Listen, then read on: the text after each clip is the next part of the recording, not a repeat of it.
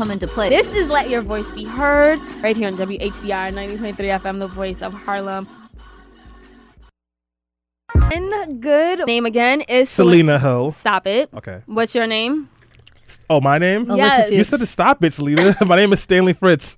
All right, guys. And we're back. And as I mentioned before we went on break, we're going to start the show off talking about the Bundy occupation, a.k.a. the white terrorist militia group, as a lot of people have been calling them. Later on in the show, we'll talk about the Flint water fiasco, and then we'll end off talking about Obama's executive actions on gun safety. So, what's been going on in Oregon? So this man, his name is Ammon Bundy. He has been leading an armed group of white militiamen known as, well, they named themselves the Citizens for Constitutional Freedom.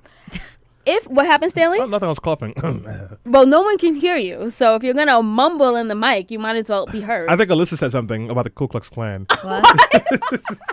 Okay, so Stanley calls them, sometimes he references them as the KKK, right? So if that name Bundy sounds familiar, it's because back in 2014, Ammon Bundy's father, Cliven Bundy, also led an armed standoff with the federal government. And he notoriously suggested that African Americans were better off as slaves, right? So back when he led this armed protest in Nevada, and he faced off with, you saw these federal agents putting guns in these people's faces, and they were still like, back down, shut up, you can't tell us what to do. And I was just like, no one got shot. They didn't let off any fire, and they didn't open fire, and pretty much the government backed down and let Cliven Bundy continue to use federally owned land without, and he owes like I think over $1 million in fees for using this federally owned land. They said they were going to fight him in court instead of trying to have this armed revolution that they wanted. Oh my God, OMG! And you know what? Kind of like ISIS. Cliven Bundy, good point. Cliven Bundy. That's why they call him the Vanilla ISIS. Mm-hmm. Cliven Bundy, he had so much support from Republicans and conservatives up until he started calling like black people Negroes and saying that, we were better off as slaves. But they were just like, yes, fight the government, use your arms, Second Amendment. And I'm just like, if any other group of protesters, especially those of color, were to do that, conservatives would be up in arms themselves, and it just wouldn't happen. So moving along, on January 2nd, this is when his son, Ammon Bundy, seized the National Wildfire Refuge. This is a federally owned wildlife outpost in a remote part of Oregon. So the group, they took the building over and with a bunch of local ranchers, and they said they were doing this for two reasons, right? One was because they believe that the government should back down off of their own land, which they say is hurting local ranchers like themselves. And then the second reason was because they were protesting two men, Dwight Hammond and his son, Stephen Hammond, who were convicted of setting fires that spread to government land. Like, these people have a lot of problem with the government and their land. And also, like, they got a minor involved in setting the fires, too. Like a 14-year-old kid. That was the other piece of it.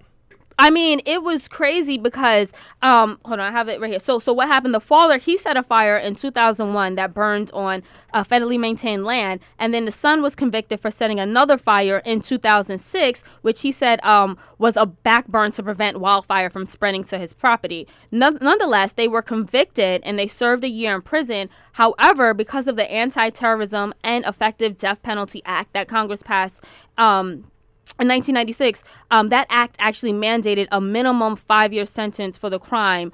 So that means they had to be sent back to prison to serve out the rest of their sentence. So they are serving another 4 years. Apparently, the Bundys and his group of militia don't agree. So according to them, they have the Second Amendment rights to use their arms to take over a federal-owned building, federal-owned land, and to protest. I don't know how they think they'll win. There's absolutely no way that federal authorities are going to let these two men out of prison. So, it's just crazy. And they also said, these militia, that they're willing to kill and be killed for this purpose, right? To get these men out of prison and to tell the federal government back off our land. Which isn't even their land. Right. No, you're absolutely right. And it's just been completely ridiculous. And I think that we have been all watching this play out, especially if you're on social media, about, how day after day they're holding these press conferences and they're getting all of this media. And I feel like the way they're even being covered is just very subdued.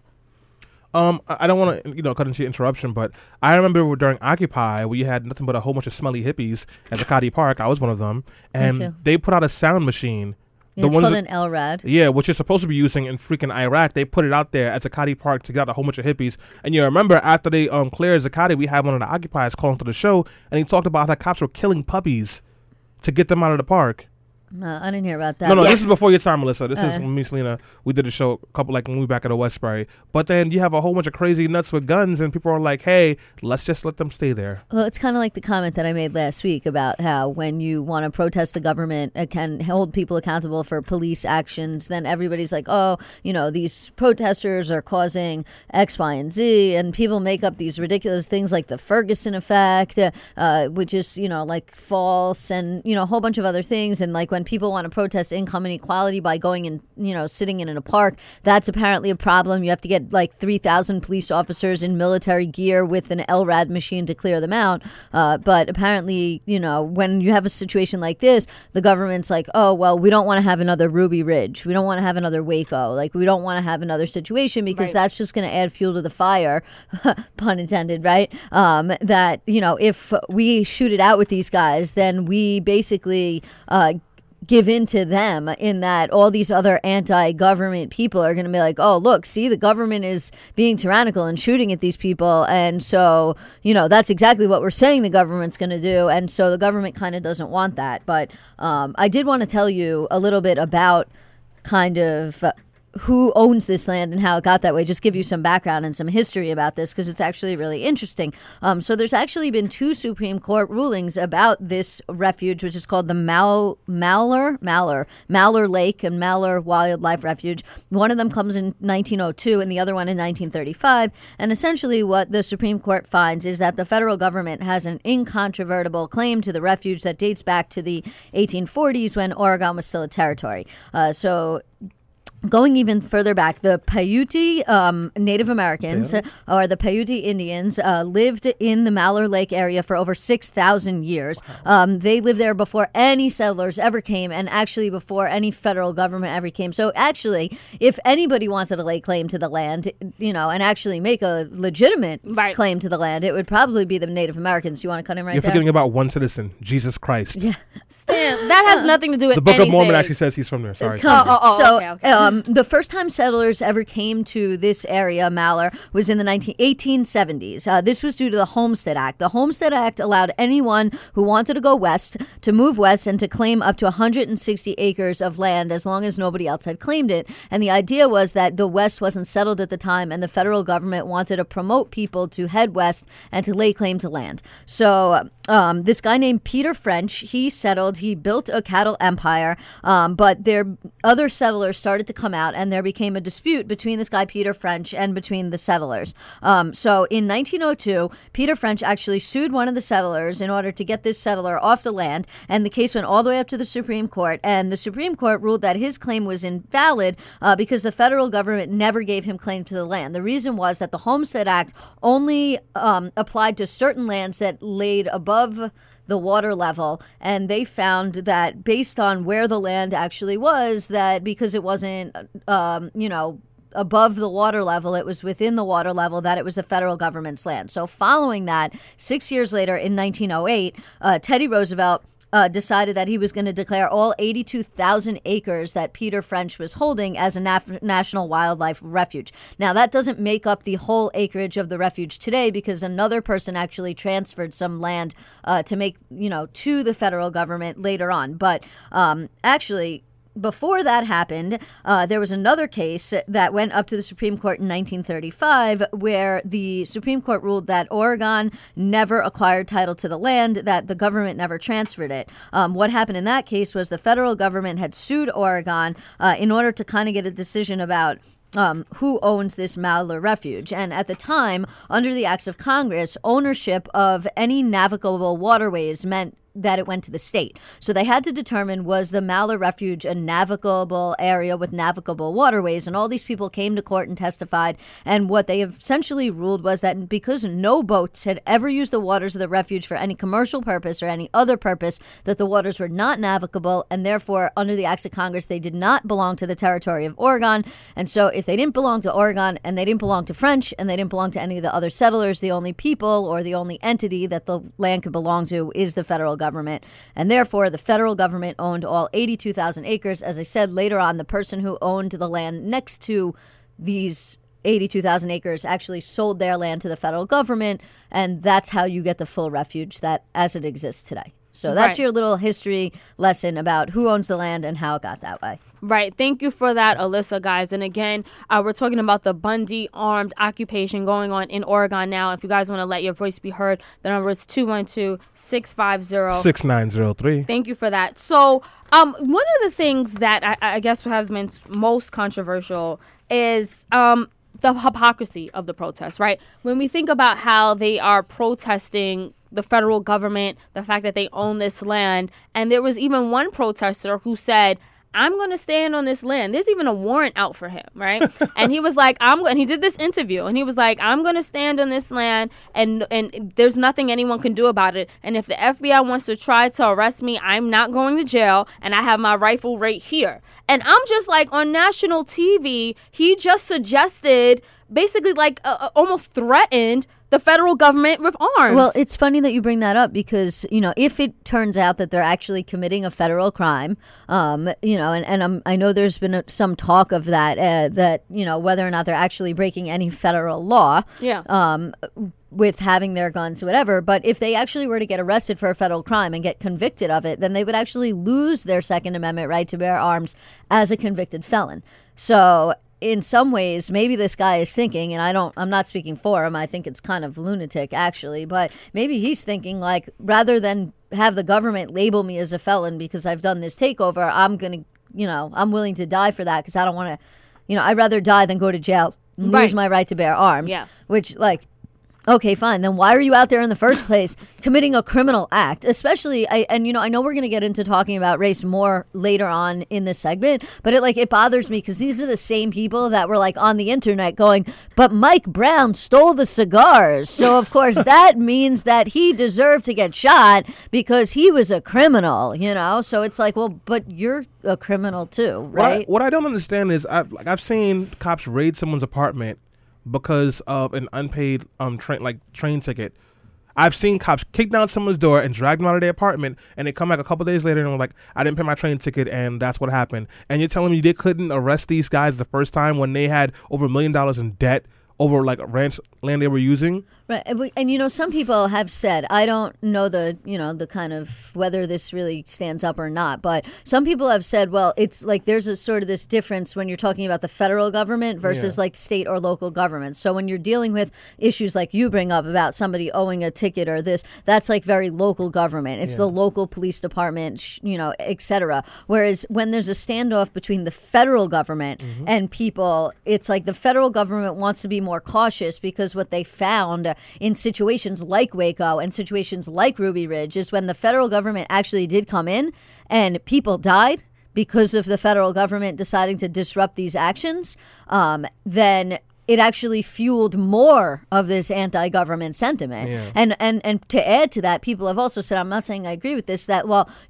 it's not like they're going there shooting up, killing innocent people, for example, to compare it to San Bernardino, that if they walked into this refuge and started firing on employees and killing innocent civilians and stuff, then the federal government would be able to say, yeah, we have a reason to step in now because, you're firing and a mass shooting is, an active shooting situation in progress, whereas that's different and distinct from the fact that they're just standing there with guns. So if me and 15 of my gun-owning black friends went and decided to hold the state building hostage until they freed my man Pookie for committing 7 murders in 1998, and just did that, you're telling me that I should expect no kind of force?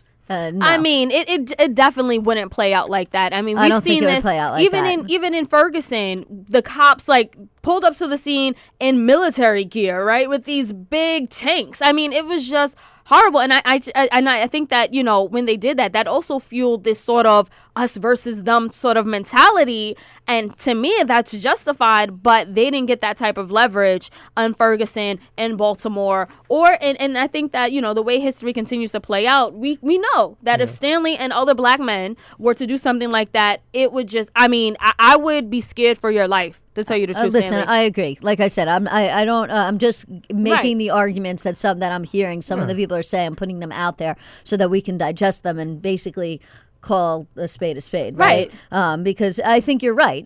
You know, but then just to play devil's advocate, to counter that, the idea about, they're protesting over their friends going to jail, but also this lay of claim to land, right? So you have to add that into your hypothetical, Stanley, right? Yeah. You and your friends can't just be protesting Pookie. You got to be protesting the fact that you think you own this land also. And make sure that you're, you know, a legal and registered gun owner, like Jackie said last week on that segment from The Daily Show. Just don't. Don't. Right. That's why I'm going to get a gun tomorrow, get registered for it real quick. I don't have any priors or anything. That should be good, right? Yeah. You probably could, but then we'll see how that would play out. Well, that's an interesting question that we can pose later on in the segment when we get into talking about race, which is, you know, if you have no convictions and you're not mentally unstable and you're able to get a firearm and you're a person of color, should you do it? And should you open carry to protest something in an open carry state? No, that's a great way to end for this break. We're going to come on a break, and then we'll talk about that right here on Let Your Voice Be Heard.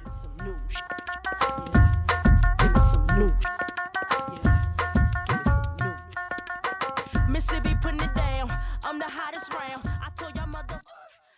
I like to read those good books. Throwback Sunday, I guess. We are back on Let Your Voice Be Heard on 90.3 FM WHCR, the voice of Harlem. We play Missy Elliott twice playing in all the one classics. break. And I'm going to hit you with some new stuff in a second. But after this segment about people who got guns and government buildings and don't get in trouble. Right, and we would all say and agree it's because they're white. So we're back on Let Your Voice Be Heard, and we're talking about the Bundy armed occupation, or what a lot of people on Twitter have been calling vanilla ISIS, Al Qaeda, and basically the rise and a revolution of these white men with guns who seem to be able to get away with doing things that no one else in society could. So where we left off, we kept asking the question, what if they were black, right? And even what if they were Muslims? What would happen? And I wanted to take some time to talk about what actually did happen back in 1967. So there were Black Panthers who occupied the California State Capitol building back in 1967 to stand up for their Second Amendment rights. They literally stormed into the building, because it was legal back then, to go in there with their guns in hand.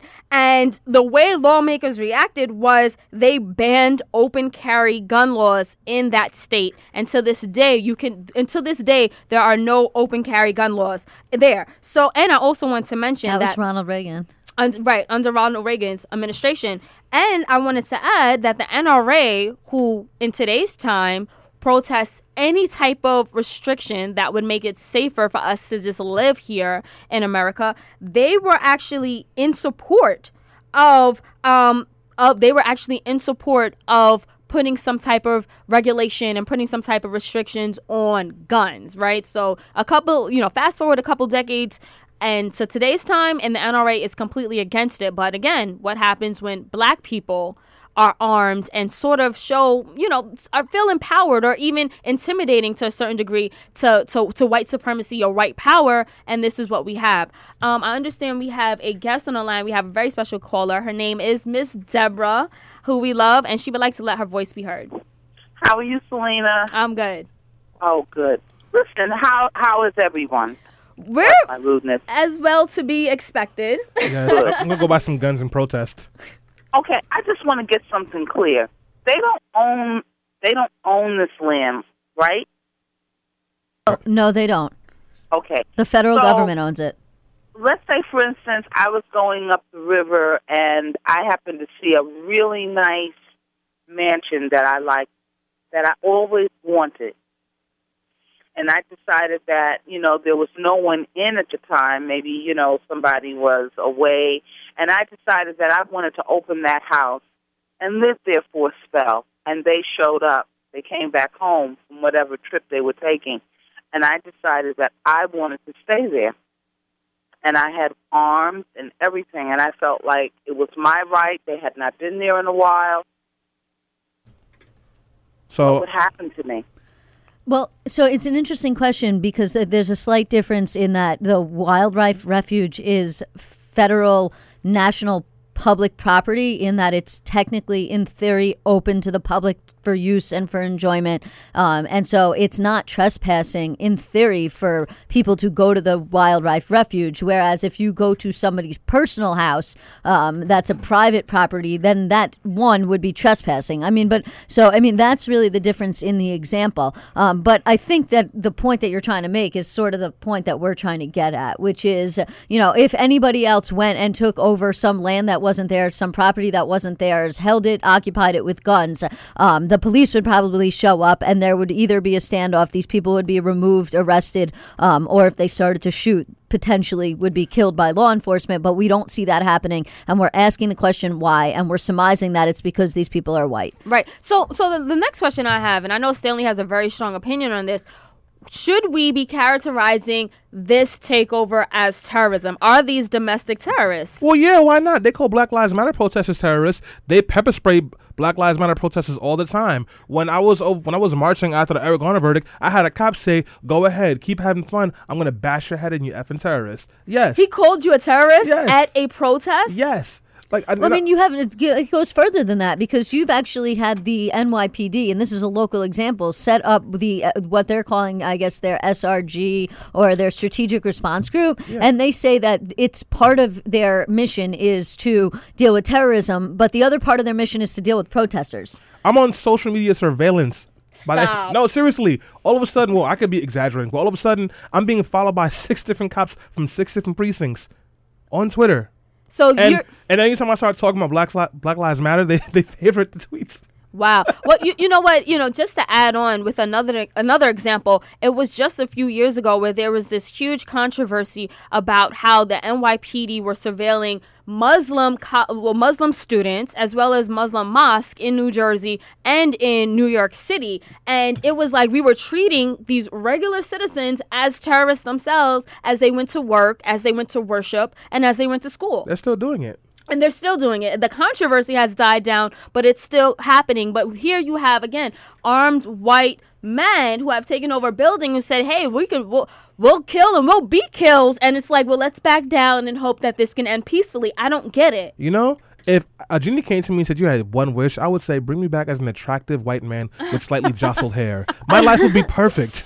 No, it's true. It really is true. And I mean, you can't, it's evident right now. Right. No, and I think this is the biggest and most salient point about this whole thing, which is that, people can say, oh, it's not about race, it's not about race, it's not about race, but it is about race because I don't see a scenario in which people who are Muslim engage in the same exact type of action and the federal government backs down. And I don't see a similar scenario where a group of armed black militiamen take over a government building like Stanley put out earlier as an example, and the government backs down. But actually, another point that I wanted to make about that is that also sort of goes back to the government backing down the first time. When Selena gave the introduction, she talked about Cliven Bundy and the original thing. And there's a lot to be said about that because the fact that the government let them get away with it essentially the first time, is to say that they were like, okay, well, we got away with it once. Nobody's coming after us, so we'll probably get away with it again. But to go back to the race issue for a second, I'm curious if, Stanley, maybe you want to jump in on this opinion. It was something we talked about on the phone that when we spoke on Thursday night. And I said, and I was asking you, so I'll pose this question. Do you think that it would be a good idea for Black Lives Matter protesters who had the ability to get a firearm, legally, to get firearms and to do these protests with firearms in states where it's legal to carry them? They would be slaughtered. In St. Louis, during the height of the Mike Brown protests, I met some of the protesters there, including DeRay. And Netta was telling me they were in a church strategizing on the stoop, and the cops drove by and shot at them with rubber bullets. When they ran in the house, the cops broke into the church and said, we thought you guys were amassing weapons. They were in there praying. If they even smelled gunpowder on those protesters, they'd be dead. And the cops would say, we thought our lives were in danger. Yep.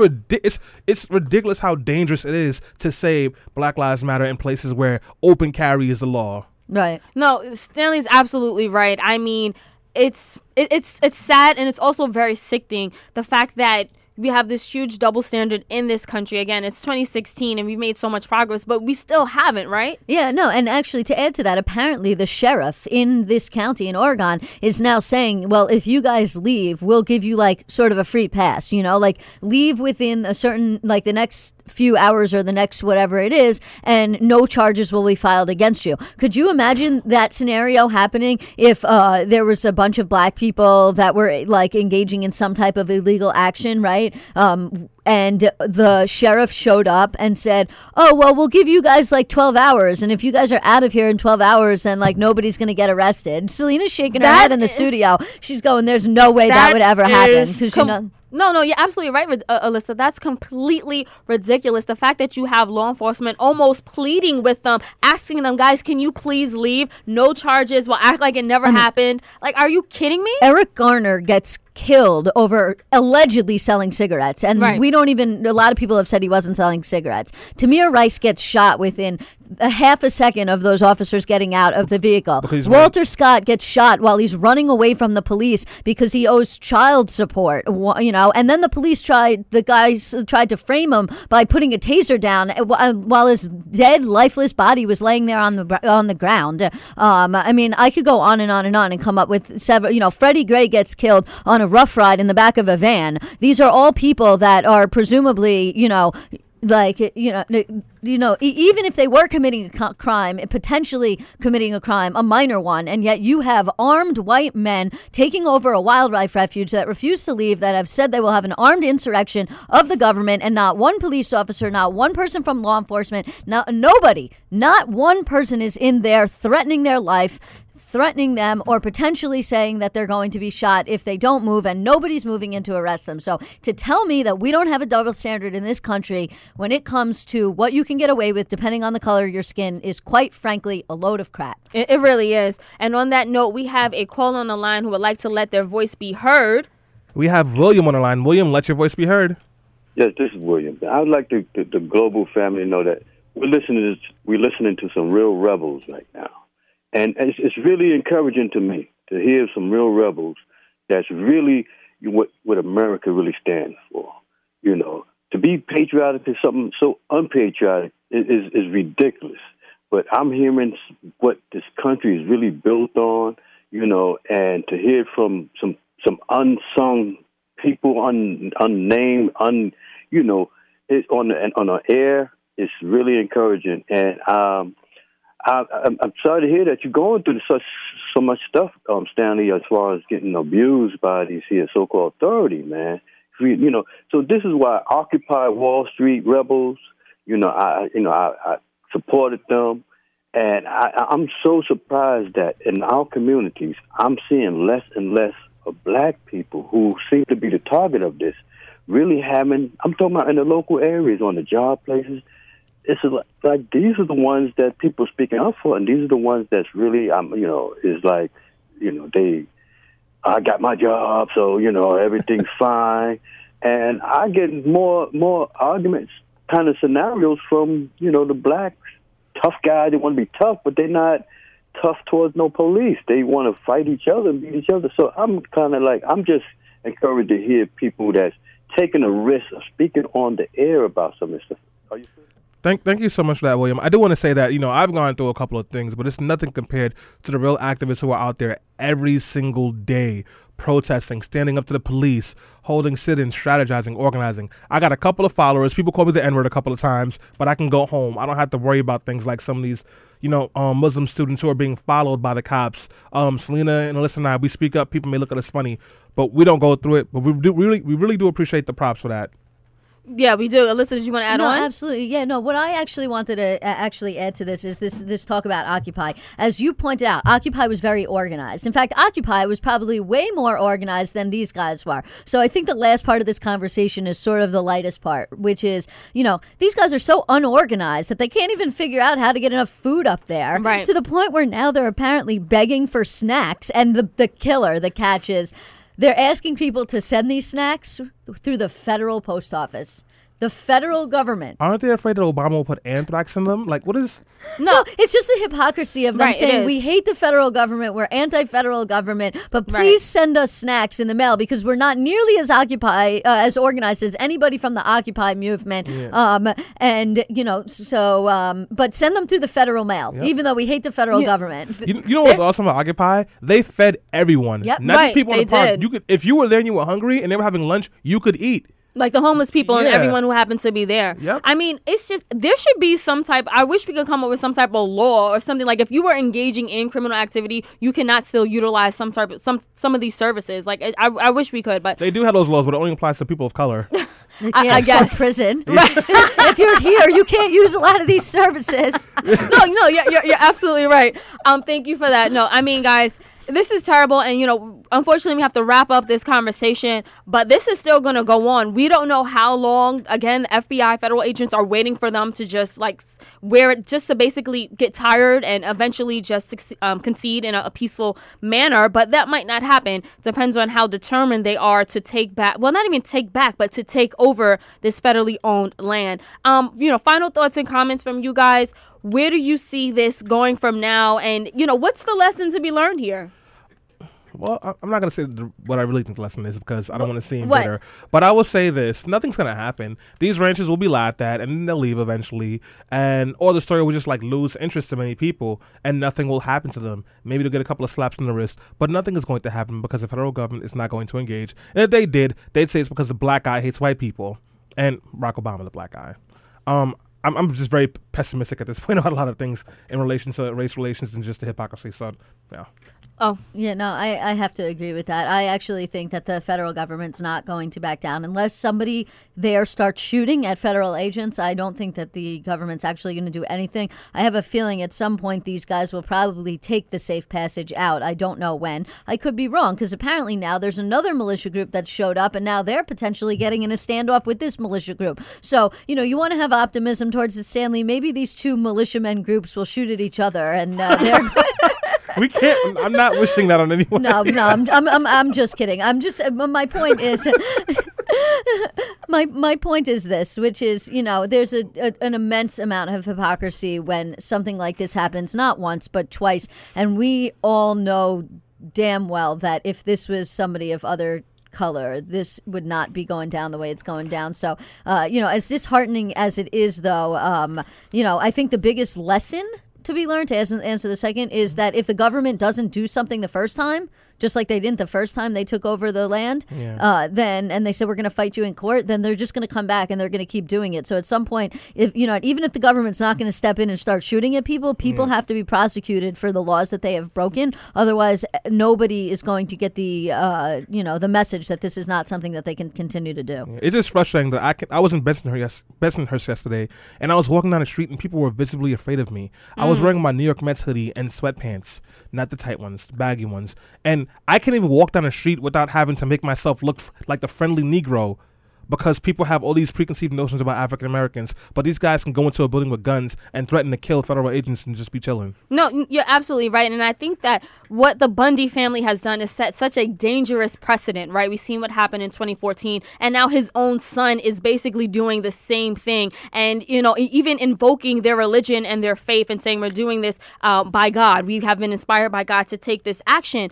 And I think that it's going to continue to happen. And by federal agents being so passive and passive aggressive and just saying we just hope this comes to a peaceful end, this is gonna keep happening because they won their last standoff right in 2014, and if they are able to walk off that land with no prosecution, with no indictment, with no type of charges against them, then they basically would have won again.